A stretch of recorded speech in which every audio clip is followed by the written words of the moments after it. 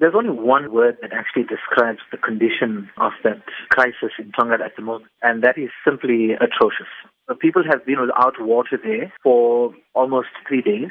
The issue is that these people are now frustrated because this is a known problem, and it's resulting in community unrest there. You've also written to the South African Human Rights Commission. How has that process been going so far? The letter I wrote to the South African Human Rights Commission was addressed to them on the 21st of February.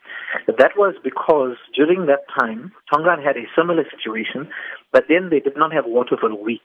We all know that water is a basic right enshrined in the constitution of our country. Now, we are saying to the South African Human Rights Commission that because water is a basic necessity for all human beings in this country, and because the community in Tongaat is being denied of that necessity, then it is within their jurisdiction to engage with the municipality and, if needs be, instruct them to go there and remedy the situation. Unfortunately, I've not had any response from the South African Human Rights Commission.